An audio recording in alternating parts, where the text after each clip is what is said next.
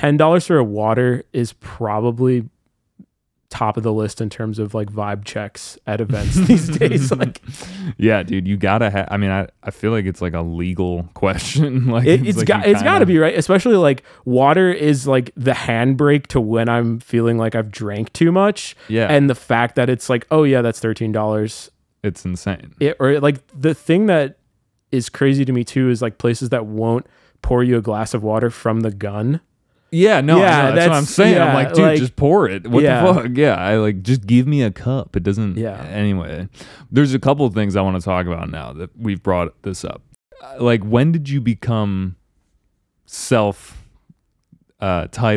like a techno snob? Was this in Europe? Yeah. So this was all prior to Kyle and Hobbs, and we talked about it on the last episode, but the label was founded while I was abroad, and I was just, like doing a lot of Facebook Messenger with Max, CLB, and Carl Waxcraft. And so it was being abroad and then just getting to experience places like, Berghain, Tresser, a couple like parties related to the Sonar Festival in Barcelona. And I'd already enjoyed techno a lot, but I think just kind of seeing it in its rawest form is what really kind of like, kicked me down that path of just being super invested in techno. And then coming back home, I mean, it definitely like, these things take a while to germinate, right? Like it wasn't just a kind of like, on and off switch in terms of like being uninterested with the other styles of music that I was,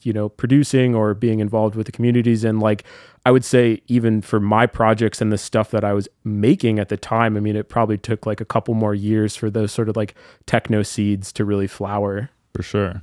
What do you see as like the biggest difference between the European scene and the American scene? I mean, obviously it seems like there's a huge difference. Like it's, look what we did with dubstep. Yeah. You know what I mean? Or like, yeah, I mean, I think that question is definitely like a one that in some situations is almost like genre specific, right? Where there's like certain genres that just end up like kind of morphing when they, like come across here from Europe. But I would say that like overall, I think that with social media and the way that music is like being promoted and released now, I think it's actually kind of like, becoming more similar and homogenous, which is kind of unfortunate in that sense. But I would say as a broad stroke, the European scene is like a little bit more subtle. Like there's less of the sort of novelty, like even at ARC, there's going to be more of that sort of novelty and kind of like, I'll call it the drop factor for lack of a better expression.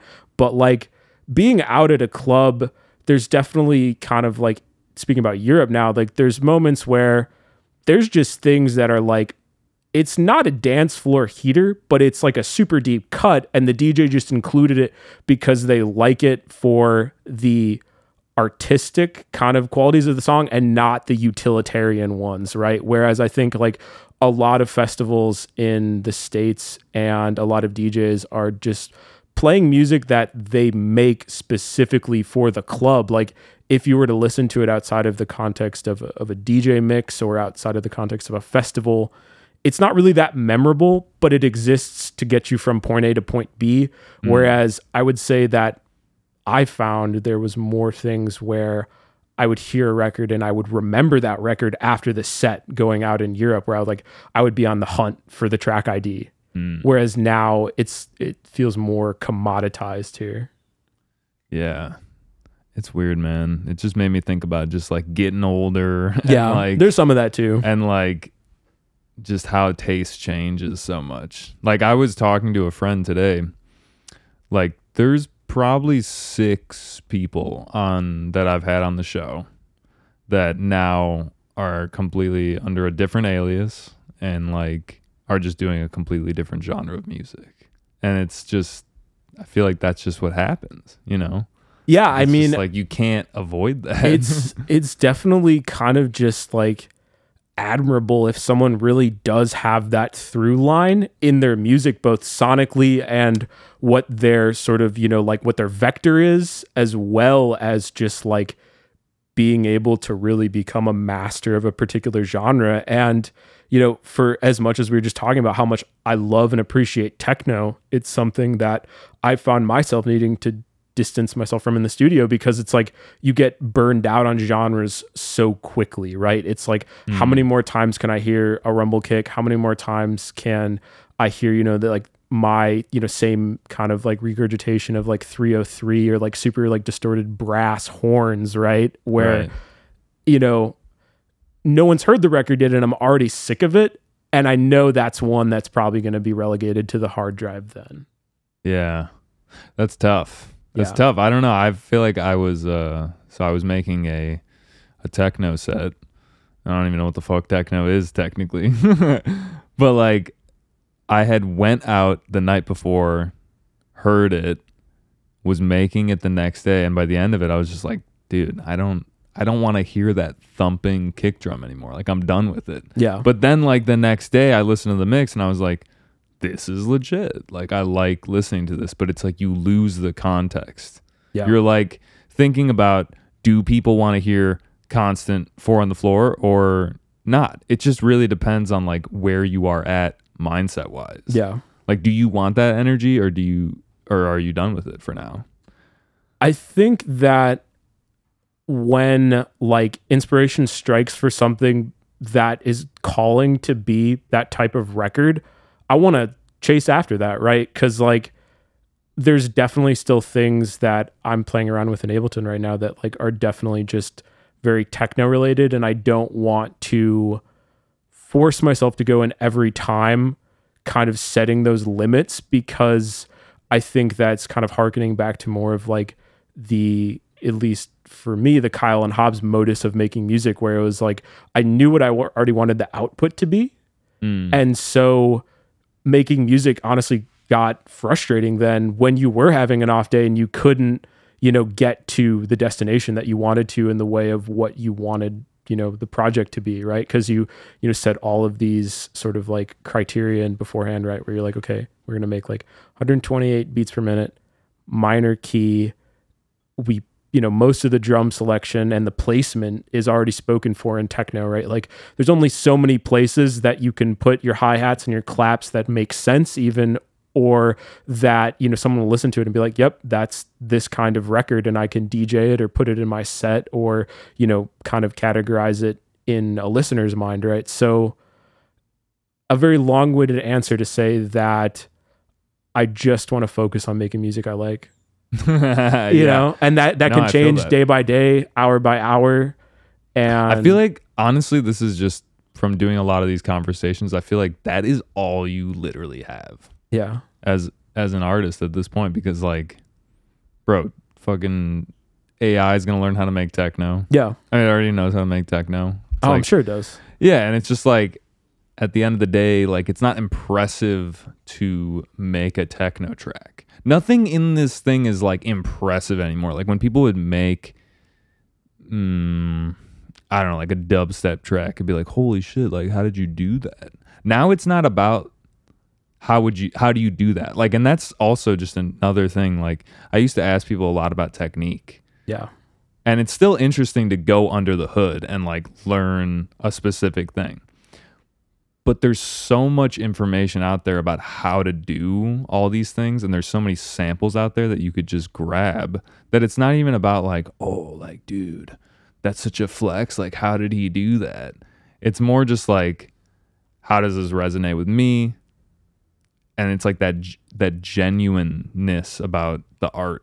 It's this intangible thing, but I feel like that is what is still at the forefront of people who are killing it and like are, I'm not talking about like the people that are like chosen as like the pop artists, the elect of the day. I'm talking about, I hate like, to rip on Diplo, but it's like, people in that cast. I know exactly what you're talking about, and I think that I'm happy that we're not having those conversations anymore. Although it was fun, right? Like, I remember to get nerdy. Yeah, exactly. Like I still like to do it. I remember the first time that like I got a Somatics preset pack for Serum, and I was just like, I had no idea how to make these sounds that I was hearing in Virtual Riot or songs like contemporaries like Barely Alive and stuff like that. And I was so excited. Like I really enjoyed that. And it was like this feeling of, oh, these are things, that other people don't have, or, like they're harder to access. Obviously, like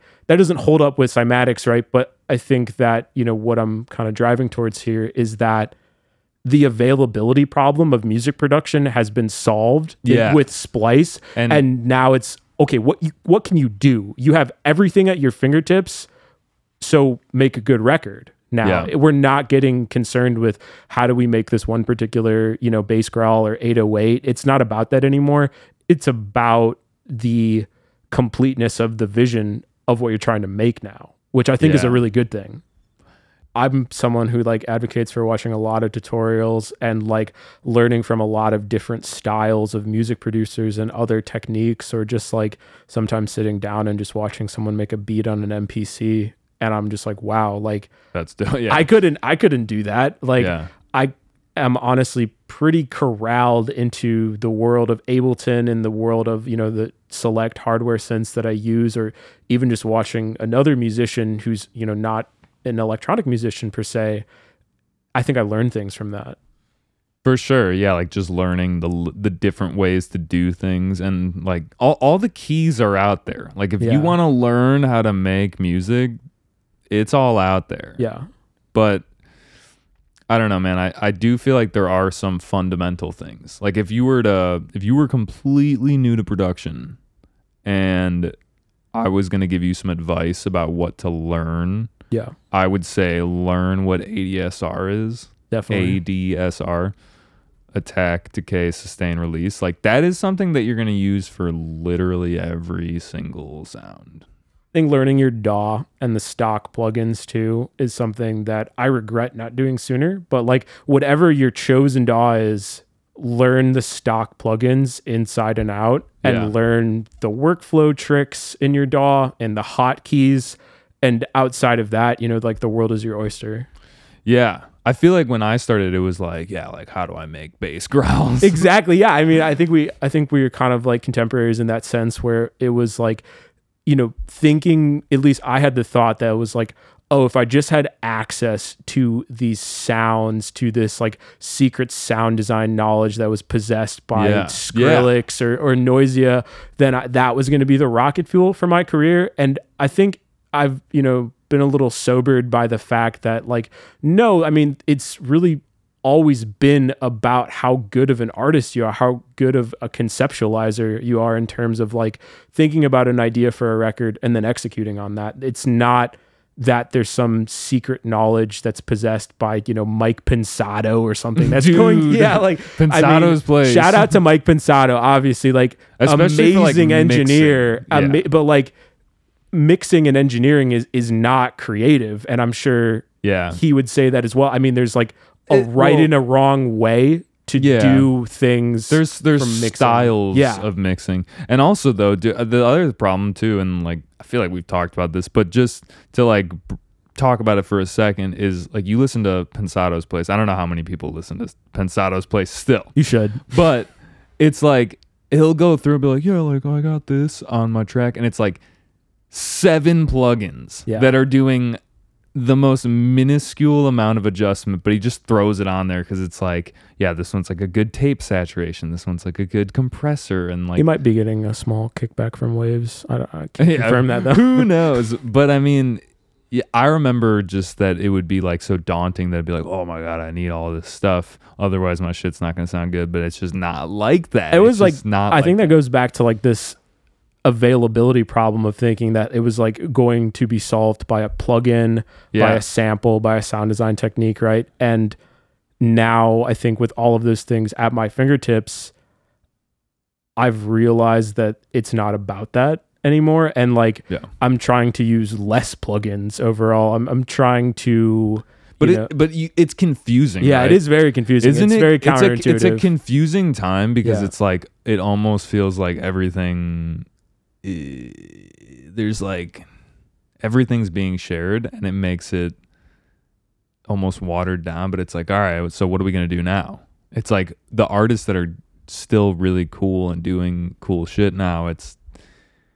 it's really through what you were saying, that through line. Like, what is their artistry? What is their vision? What is like, it's like every little move, you know? Yeah, I think that like it's this idea of like completeness of vision, right? Where it's like the artists who are doing world building, you know, like, and I mean, world building is like just really good branding, right? Like we can call it for what it is, but like really creating a sort of body of work that has a consistent tone. And like, obviously, you know, there's not like a message per se in electronic music the way that there is in like vocal based or even like album and narrative based things. But like, I think without that, you kind of have just the space to actually focus on their productions from a like a purely sonic standpoint.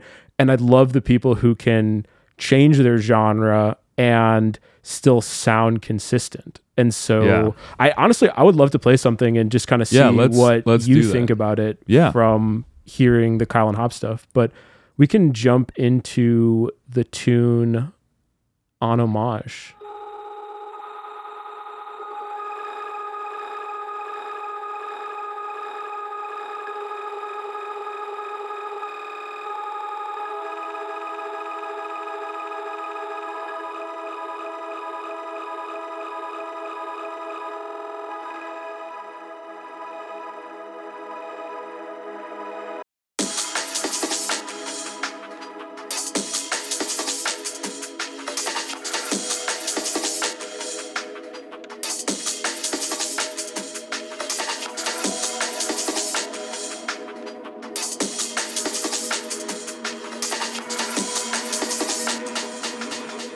From listening to records, I just knew what to do. I mainly taught myself.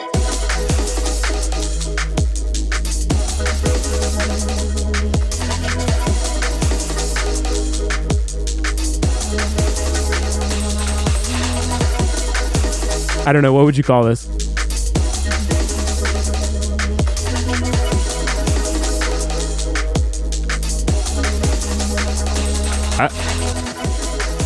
Breakbeat. I don't know. Yeah.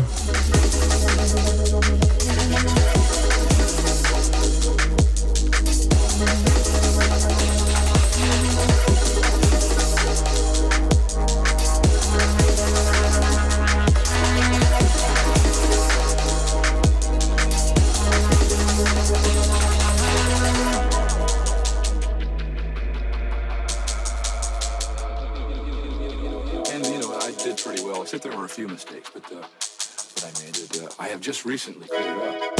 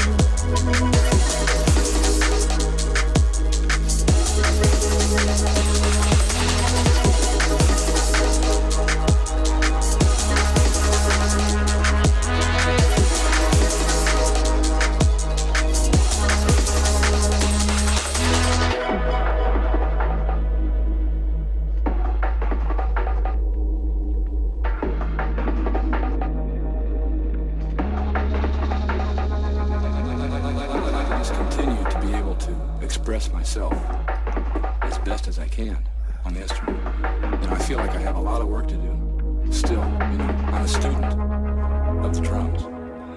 And I'm also a teacher of the drums too.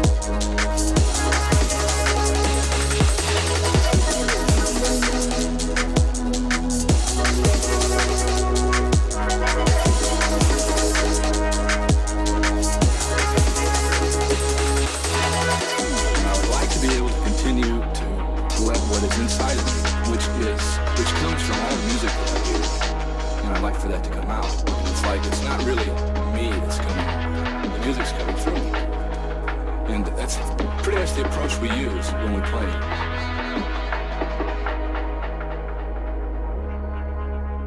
Yo, that was cool. I don't know what to call that, but that was cool. I think like you kind of said it perfectly. It's definitely like an amped up version of like the YouTube jungle mixes. But it's like higher fidelity. Yeah, it's got my own flavor to it for sure. And like it definitely has a lot more crispiness and like definition in the highs than those things normally have, especially being like, you know, just like CD rips, right? Yeah. Let's shout out Sweater Disco real quick. Yo, shout out Sweater Disco on the master. Yeah, for mastering and mixing and all that good jazz. Sweater, I love you. Yeah, dude, that was super cool. What was the like talking? That is a sample of a sample from a DJ Shadow record called Building a Castle with a Grain of Sand. And I'm behooving myself to actually not know the original artist, but it's someone on like a Ed Sullivan type show from like the 40s or 50s. And I first heard it in the DJ Shadow record and I just loved it so much. And so the track is called En Hommage because it's an homage to DJ Shadow and that sample in a way. And so kind of coming full circle, using it in definitely a different way than Shadow used it, as kind of like a pre-drop and a break vocal. That's dope, honestly. Like you're like, it's so many layers. Yeah, that's a lot of my stuff. I think it's cool to talk about, but it's also weird to just vocalize because, you know, I am thinking about it and it makes sense to me, and then having to like put words to it, you know, it definitely can break down sometimes. So if I sound like a fool. No, I mean, I don't think there needs to be like an explanation, like a deep explanation for all the reasons that you do stuff. It's like the reason why I picked the sample. Like that kind of ends there, right? Like everything else about the track is just like listening to a lot of jungle, and then that kind of came out the other side. And I think that I definitely want to sort of keep pulling on this thread and see where it goes, though, because I think that it sounds, to my ear at least, something that I could listen to in another 2 years when I do my third iteration of the Podducer podcast and still like, and still feel like it was fresh. And like, I think it's because it's not trying to be the hardest techno record, the hardest, you know, bass house record in the world. Like that stuff can age so quickly. And so for music that I'm putting out under the Kai alias, I want to try and make things that I can come back to in a period of time and still enjoy or still feel the same emotion that I had when I was making the song. Yeah, dude, that's actually like to make something timeless. Yeah, and I'm not saying like this is going to be the most timeless record in the world. No, but like like I hear what you're saying, that it is timeless in the sense that there's nothing there that's like, oh, whoa, what the fuck? Like, what is that random little thing? It's like everything in there was just nice. Like it was just good. Yeah, you know, there's not like a TikTok or something that's not going to be funny anymore, or like there's not going to be a type of lead or a bass stab that is only good for this summer. You know, like there's so much stuff that I did for Kyle and Hobbs that I feel like had an expiration date on that. And I knew that going in, and I still wanted to make it, and I still wanted to show the world what I had to say through my music. But even just listening back to it, I felt like it was a time capsule in a way that, you know, I kind of had to dust it off and sort of think like, okay, I thought this was going to be the next thing. Yeah. And then sort of be faced with the fact that I was like, it wasn't the next thing, but you know, here we are. Yeah. No, that's cool. I mean, I feel like this conversation almost is lending itself to just like aging. Yeah. In a sense, because like part of this is that we did a podcast like 2-3 years ago, and it's almost like a touching back and seeing. It's a retrospective in many ways. Yeah. And I mean, I think that like, you know, being very honest for the people who didn't know me back then, you know, it's like I haven't come that far in terms of the metrics that people look at, you know, like followers or like, you know, festival plays or stuff like that. Like I'm still who I am, still kind of, you know, like at the same echelon of that sort of like, you know, notoriety spectrum. But I feel like I have come a long way in terms of like how I think about making music and what my goals are now. Yeah, that might lend itself to the other aspect too, that like people recognize that you you've been in the game for a long time. Yeah. And that you are, to go back to like being a DJ and like being a selector of music, it's like almost in this day and age, being a selector of sounds is more important than like generating it from nothing, quote unquote. Like, yeah, no, I mean, I think that's what the approach is with a lot of the drum and bass and jungle stuff. Honestly, something I've been doing recently is like in the 90s, they had sample CDs. I'm not sure if you're familiar with those, but for somebody listening who's not familiar, like, you know, the internet was in existence, obviously, but like download speeds and bandwidth wasn't high enough to just pull down a bunch of, you know, WAV or MP3 samples. And so they would have them on CDs. And there's some super classic samples. I guarantee you've heard one of these before, but they were disseminated in the form of CDs. And so on the Internet Archive, you can pull down something like 0.5 terabyte of sample CDs. And it's super useful for drum and bass and jungle, where these breakbeats are very living things, where like they all stem from this sort of first generation of like the think break, the amen. I was going to say, yeah, right. And then you have like your second generation of breakbeats that have been, you know, resampled and are still viewed as, you know, like, okay, this is something that like, this is a second generation amen. And I'm not as into it or as learned as some people are, but definitely the 90s sample CDs are a massive key. Like if you're just starting out today, definitely download that for free from Internet Archive. Yeah. I don't support torrent downloads though. But you know, if you were to somehow acquire the 500 terabytes of sample CDs, do it. But like, it's kind of like record digging in your own hard drive, because all of these were just on a single CD track. So they're not separated or key labeled, or they don't have like a BPM marker on them. So they do take just like more sample work. after sample. Exactly. Sample like silent sample. And so it takes more work to dig through it, but it feels more satisfying when you do have a score and you find something that's good. And I think part of the way that my ear is developed is learning how to take a sound that just by itself sounds bad or cheesy or dated, you know, think like something out of like a Roland or like a Casio keyboard, but being able to build that up with my own sounds and production almost in like a backing capacity to really make that front and center and give it enough body so that it can stand in a modern track. For sure. I feel like the think break is just like one, like you learn about the amen break. Yeah. The think break is awesome. Hot pants, super good too. Hot pants? Yeah. Hot pants break. Oh, what are some other good breaks? I mean, I would say like we kind of hit them right. So like amen, think, hot pants are like sort of the three top level ones. And then there's even sort of like, you know, deviations of those as people have resampled them at different tempos or on different, like, you know, like an MPC or like, you know, I think like SP 1200s or like super vintage kit like that. And then they get their own flavor and then someone steals it out of another song and repeats the process. And over time, it, you know, gains a certain character, right? Through just that sort of like multi-producer resampling. All right, let's listen to one more track and we'll kind of give it a, this is going to be a shorter episode.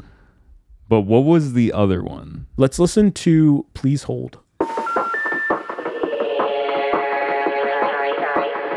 sorry. All of our representatives are still assisting other customers. Please remain on the line as we value your call.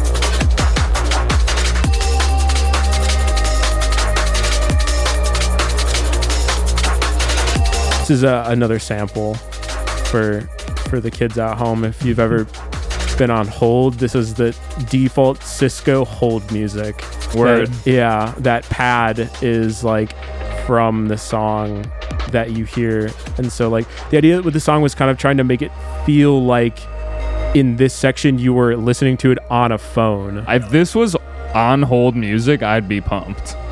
I'd be like, dude, That's like, yeah, you know, like what if hold music was jungleized? Yeah. Dude, I would be very into that. I would want to go back on hold.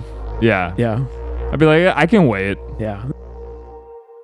I think that's a lot of what I really enjoy doing, where it's something that's kind of hiding in plain sight. Like it's right in front of you, but it takes knowing to kind of like pick it out. And I feel like I just enjoy that sort of like, you know, interplay of like kind of tucking things in there. Like I know we were talking about in the last episode is like leaving little samples and songs. And I think, you know, this is my way of still doing that, but not being as obvious about it.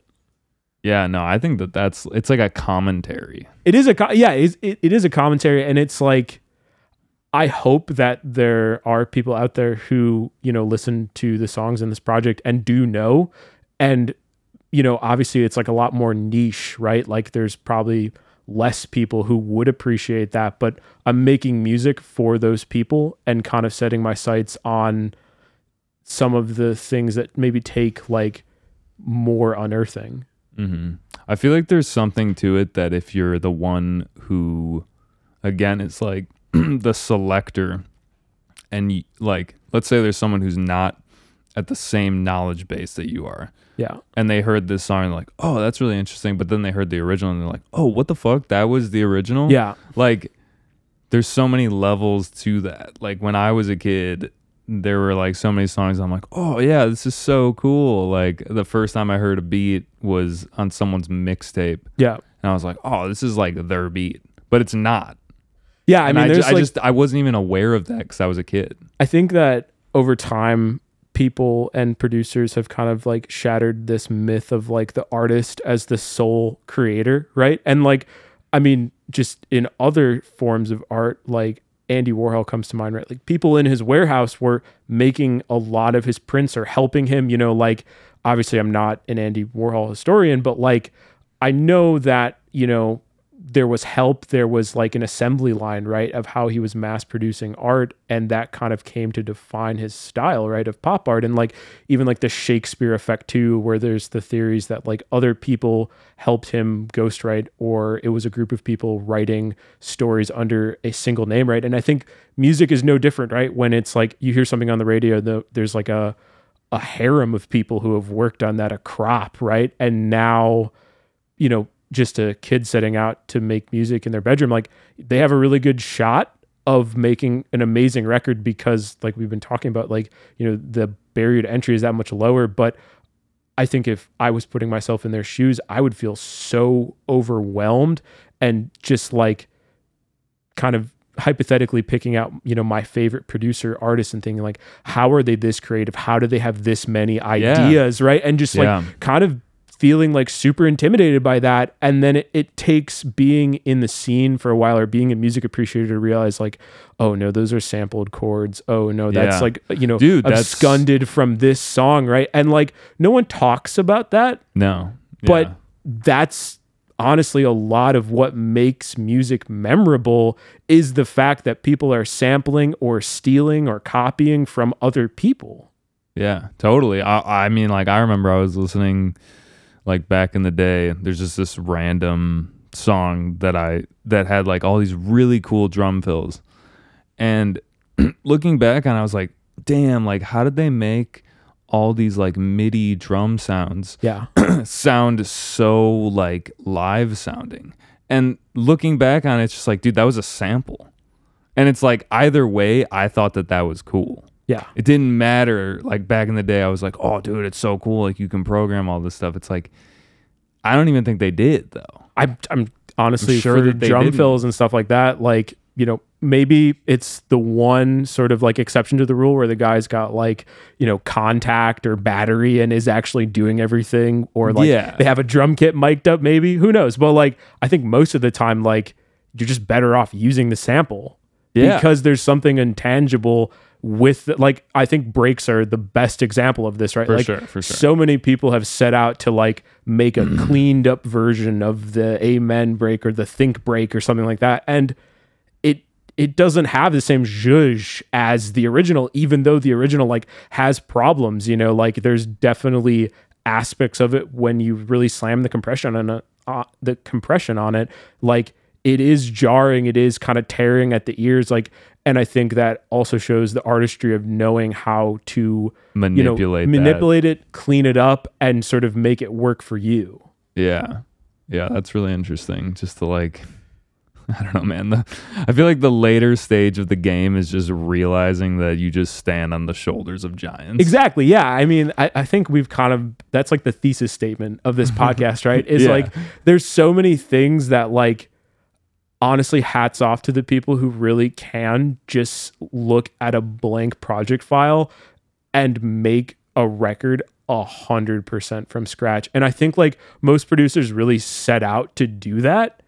And then over time, you realize that like, even if you could, it's not always advisable to, because it's lacking those sort of X factors and those intangibles that make it memorable and make people connect with it, right? Because like, obviously, like, you know, the casual listener like probably doesn't, maybe they know what the Think break is, but like, they certainly don't know some random dub siren that's in a bunch of drum and bass and jungle records, but like hearing that same sound where it just literally is, you know, like byte for byte, the same sound in another person's track.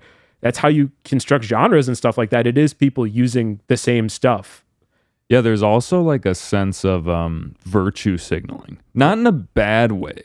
Not like a bad virtue signal, but it's like, yo, you've heard this sample. Yeah. You know what I'm about to do, and like you fuck with it. Yeah. Like that's good. It's not like you can use it bare bones. I mean, it's like, I think it's honestly not so much virtue signaling as much as it's just kind of like showing that you're in a particular community or a genre, or sort of being able to kind of tip your hat to things and like let them live on in your music. I know what you mean by virtue signaling, though. Virtue signaling has a bad connotation, though. It's kind of just like showing that you've done the listening and you respect the heritage of the genre, and then being able to sort of like, you know, not that people own genres, but kind of like, you know, borrow that, lease it for your idea. Yeah. And I think that's like, honestly, like we could have a whole podcast about like rave stabs and stuff like that too. But like, I mean, I'm for sure another time. Definitely another time. But like, yeah, the stabs and the breaks are just like two things that like, if you're someone who knows how to actually make one of those by scratch, like good for you. Go for it. Make a sample pack. We'll all be hyped on it. Yeah, please. Like, we honestly need some new breaks that don't sound like shit. Like they were recorded on like a Casio watch, but you know. Yeah. Hell yeah, man. Well, there was some knowledge here. Definitely. Thank you for having me on, man. Dude, of course. Yeah. I'm going to plug my Instagram. Yeah, plug. It's DJ Kai on Instagram, on SoundCloud and Twitter. On Instagram, definitely focusing on a lot of the visual stuff too, and sort of like getting ready to go down the path of reactive visuals for when I start playing sets again. Obviously, like Twitter, the home of shit posting, man. So like there's a couple avenues if you're interested in Kai content. Obviously, releases will be coming on most major streaming platforms, and hopefully soon you'll be hearing on Homage and Please Hold. Hell yeah. But first play here for Jerry, exclusive. Thank you. As always. Exclusive. Exclusive, yeah. BBC Radio 1, all one dance. Dude, it's been too long. I haven't listened to it. I like need Sirius just for that. We probably need to like cut my Cockney accent. No, we're gonna keep it just for funsies. All right. Later, everybody. Peace.